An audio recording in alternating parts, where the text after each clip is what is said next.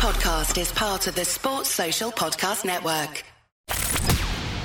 From the Fifth Quarter Studios in Madison, Wisconsin, you're listening to Coach Unplugged. And now, your host, Steve Collins. Hey, everybody. Welcome to Coach Unplugged. We're so excited you decided to join us. Make sure you go over and leave those 5-star reviews. If you like this, go over and listen to our other podcasts like the 5-Minute Basketball Coaching Podcast or High School Hoops or Funnel Down Defense or Coaching Youth Hoops or whatever one of the 7 in our network that you would like to listen to. But before we jump in, I'd like to give a big shout out to our 2 sponsors. First of all, Dr. Dish, the #1 shooting machine on the market.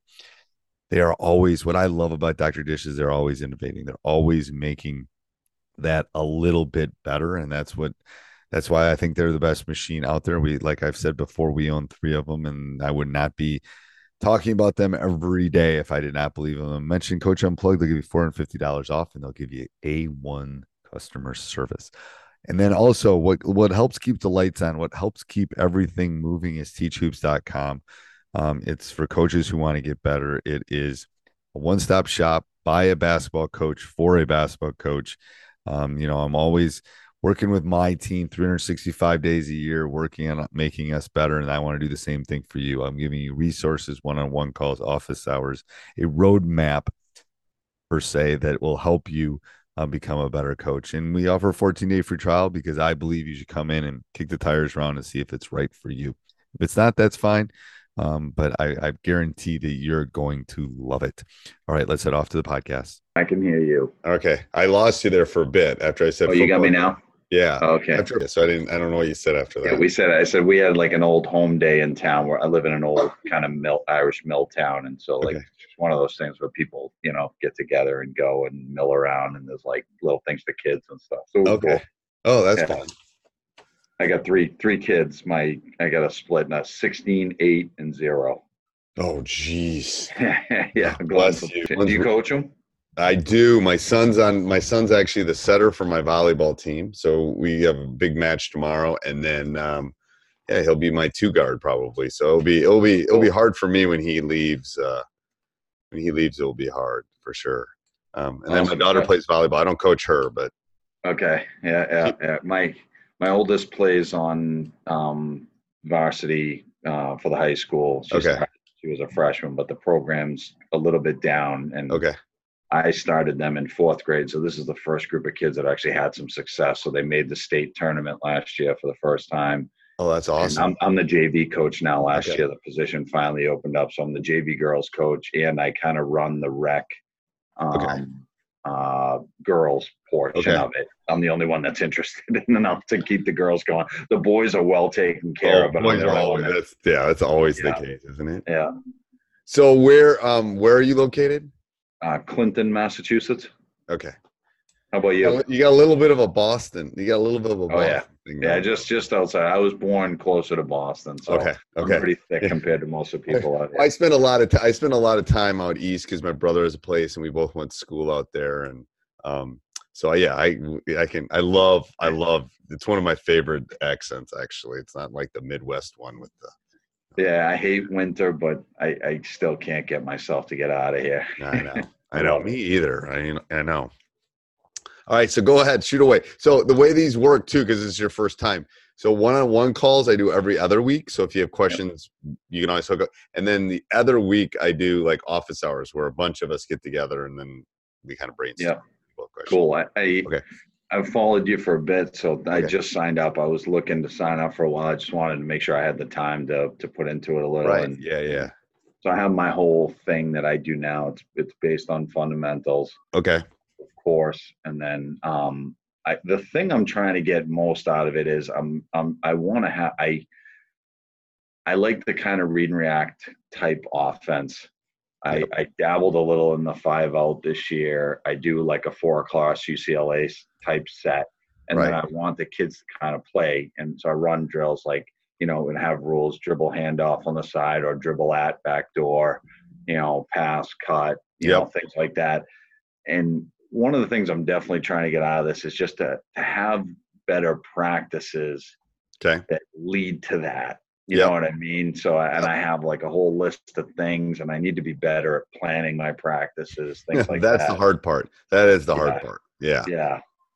And the only other thing I'm trying to do too is I'm going to be running clinics every Tuesday from now till Thanksgiving, and just it's going to be all fundamentals and then a little bit of competition. Once we get through a fundamental, try to compete and within that fundamental.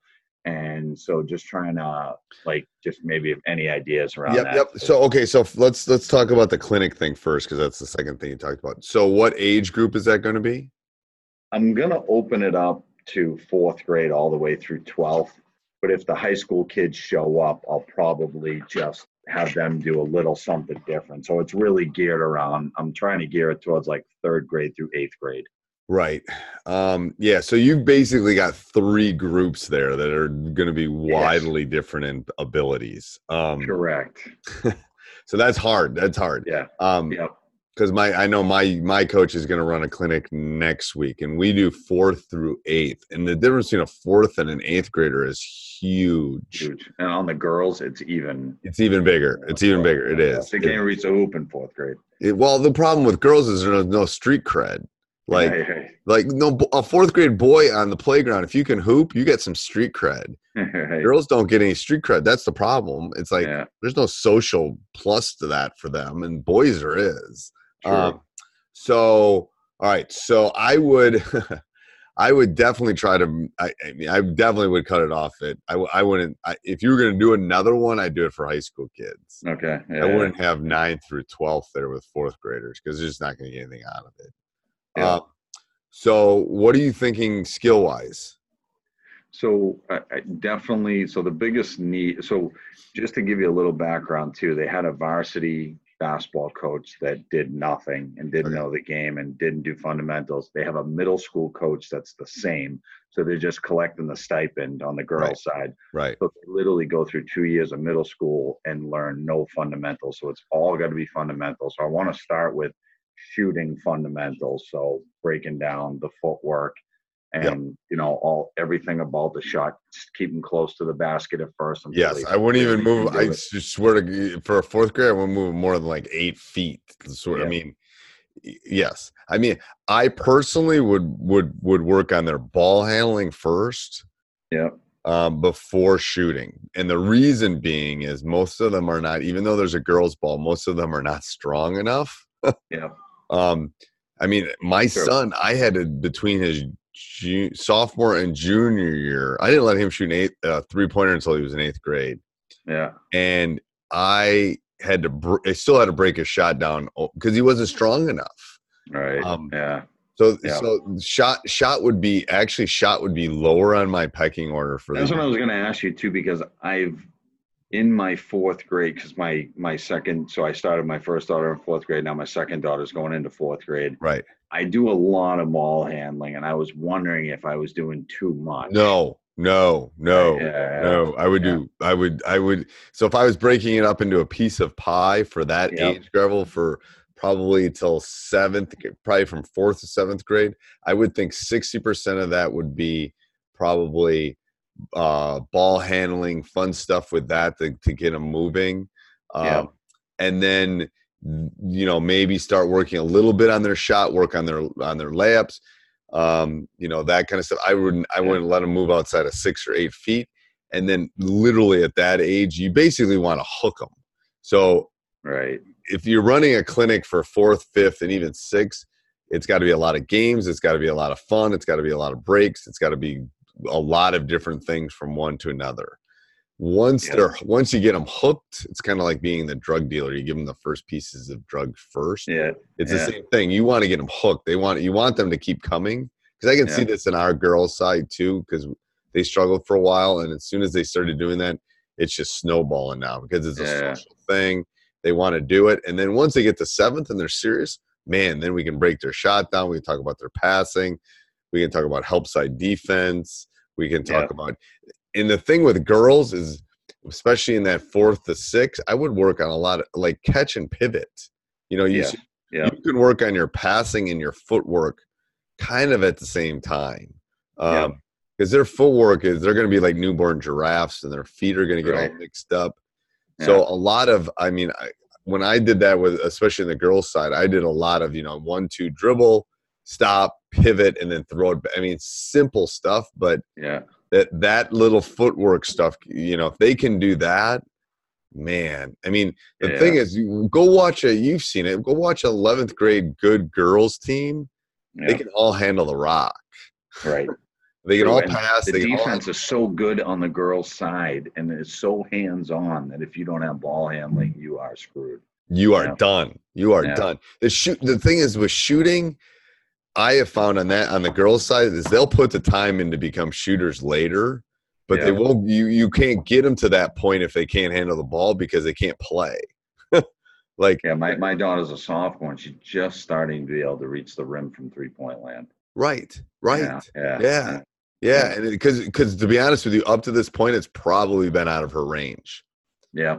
What do you feel about like 1-on-1, 2-on-2 type games at that age? Not at that age, I do a lot of like dribble. I mean, seriously, I would keep it really simple. Okay. All right. Dribble tag, Pac-Man. Anything capture the flag, anything like that. That's fun. And they're dribbling, and while they're dribbling, tag, whatever. Okay, yeah. Well, dribble tag's great, and you're old enough to remember Pac-Man. We play Pac-Man all the time at camp. Yeah. They love that. Yeah.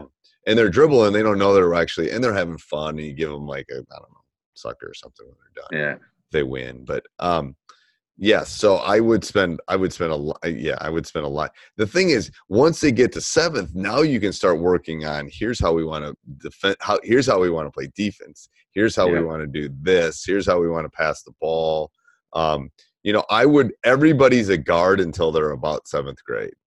Right, yeah. Don't work about post moves. So, but the thing is, you can do fun little competitions where you play 2-on-2, or maybe you play horse, or you do those kind of things with them. I love knockout. Knockout's one of the ones. Knockout, anything like that. The thing is, you can play it at the beginning, and then you can go do some of your skill work. I love the one where I get them all out there, and I'm especially in the 4th or 3rd grades, and I'm just holding up fingers so they got to look at me. I'm just keeping their heads up. When they get better, I don't know if you've gotten to 2-ball stuff. I would do a lot of 2-ball stuff. It's funny. I love it because I'm with you 100%. Like even the 3rd and 4th graders, of course, they can't do anything at first, but it's like they're like sponges. All of a sudden, a couple weeks right, in, and it's the math. It's the math teacher in me. You're using 2 hands at once. It's perfect, and I want them moving when they do it. Yeah. So we'll play knockout with 2 balls too. They have to drive or pack, it's all that kind of stuff is really good with 2 balls. But no, a lot of ball handling, Okay, good. Yeah. And I like the fun, sometimes I can be a little too serious. The problem is, and this is not meant to be sexist at all, but if you have a 5th grade guy, they want to play. They want to go at it. Yeah. And the girls want to they're very competitive, don't get me wrong, but they also want to have fun. And there's no, like I said, there's no street cred. So you got to make it so they want to keep playing. Then the competitive, our girls are our varsity girls in our school are just as competitive, if not more than my guys. It's crazy. Right. But they're basketball players. They're serious. They're legit basketball players. Yeah. So then you got to start thinking about if you want to run the read and react, what kind of sets or things do you want to do with that? Do you want to start working on cutting? Do you want to work on screening? Do you want to work on, flare cuts? So that's where if you get into the middle school and the girls start getting serious, that's where you can start breaking those things down in the clinics. I find the toughest thing to get them to do is the off the ball screens. Cutting is tough, but they do get that eventually. No, I'm telling you right now, you run read and react in 5 days, they get cutting because it's easy. It's like shooting a 3. It's easy to do. Setting a screen is hard.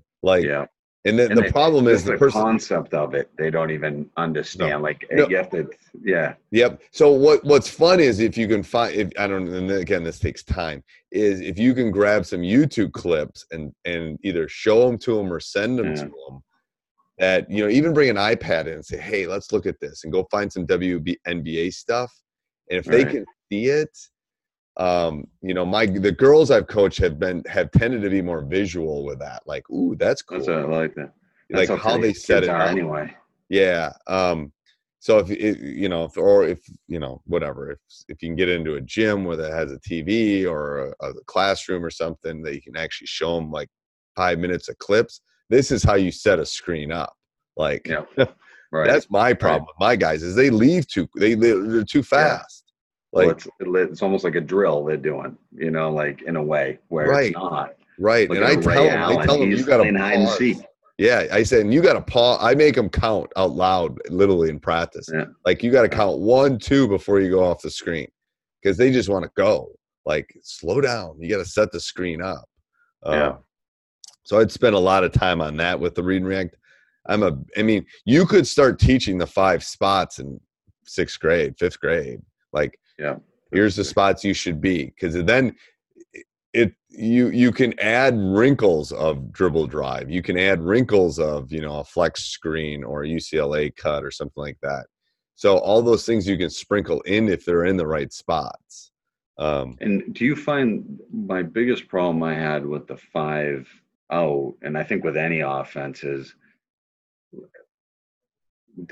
if you're not doing anything, they're kind of just standing still. You can never, like, I tell them, it's like it's quicksand. If you stop moving, you're going to sink and you're going to die. Is it almost like count to 2 and do something at that point? Either go screen for somebody or cut or move. And what I do is, like, this is good because especially the younger kids, I'll say, okay, what can you do right now?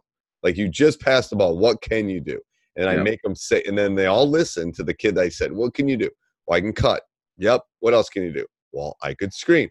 Yep. What else could you do? You could ball screen. Yep. What else could I do? Oh, I could fake screen and slip. Yep. What else? I mean, I want them to process it because you're trying to get them to learn. And then, to be honest with you, I think the game is a 3-on-3, 2-on-2 game. So when they get to the middle school, we don't play. When I'm practicing with them and stuff, I don't have them do a lot of 5-on-5. I'm doing because kids, you can't hide when you're playing 3-on-3. Yeah. I read you wrote that somewhere else. I read that. I like that. Yeah, it's true. Good. It's so true. Like, I can play with Michael Jordan. Michael Jordan, not now, but you know what I'm talking about. Giannis. I can play with Giannis, who's going to be a pretty good player, who I think is the best player in the world. I can play with him and 4 other NBA guys. I can hide a little bit, you know. Yeah. He's good. And what about the people that, like, so, you know, in the 5 out, if you're up top, you pass and you cut, and everybody kind of moves up. Yep. But you can still cut. You can still cut here. Let me show you real quick before we gotta go here. So if I'm on, let me see. So see if I can do this real quick. Can you see that? Yes. Yep. Okay. So you're saying, so 1, 2, and I don't have my pad out here, so excuse my numbers. Okay. So the ball, so you're saying like 3 passes to, Yep, passes there. That should actually be dots, but whatever. So they're probably going to cut, okay, or screen away. So you're asking what cut. That's cut. I like that. Yeah. Yep. What they need to do is they should be moving. So as soon as the ball goes here, yes, you're going to have to fill the spot, but you can go here and fill the spot, or you could go here and screen, and this person can come all the way up and do it. You know, this one could cut to the basket and replace. So what I say is, you should never stay in. I like your statement is you should never stay in your spot for more than 2 or 3 seconds. Yeah. Because you can always go help someone else to come to that spot, or you can leave and come back.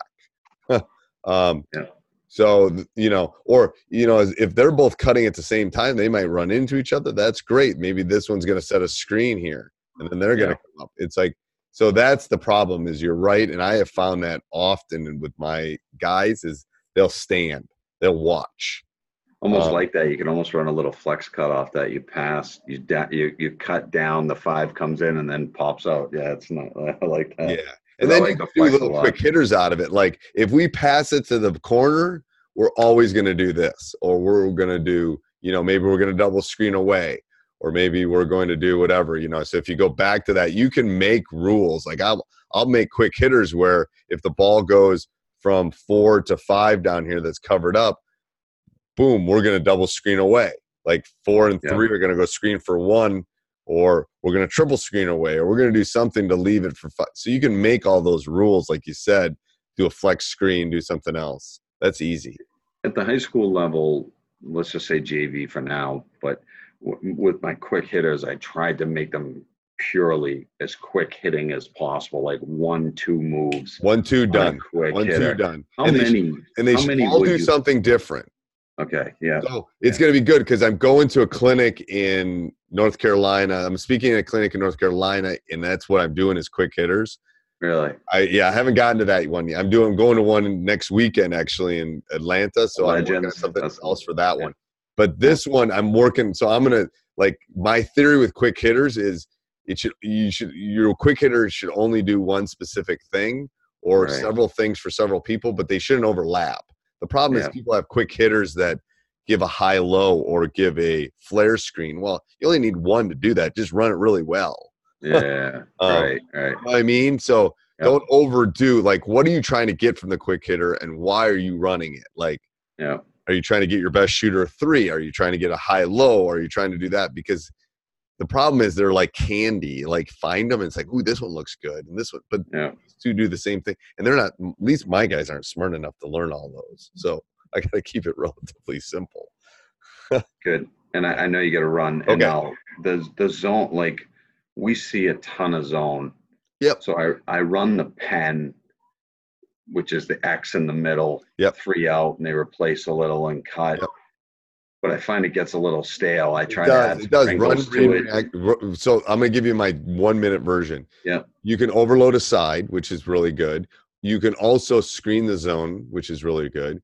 You can also run read and react, which is what we have moved toward, because zones don't like all the movement that read and react gives. I swear is that kind of like a 5-out, a read and react in a way? But we make some special rules for when you stop in the paint, how you overload the side. So we can talk about that again. But yeah, that's good. I'm going to give you the best advice to beat a zone is get your kids shooting a lot. Yeah, right.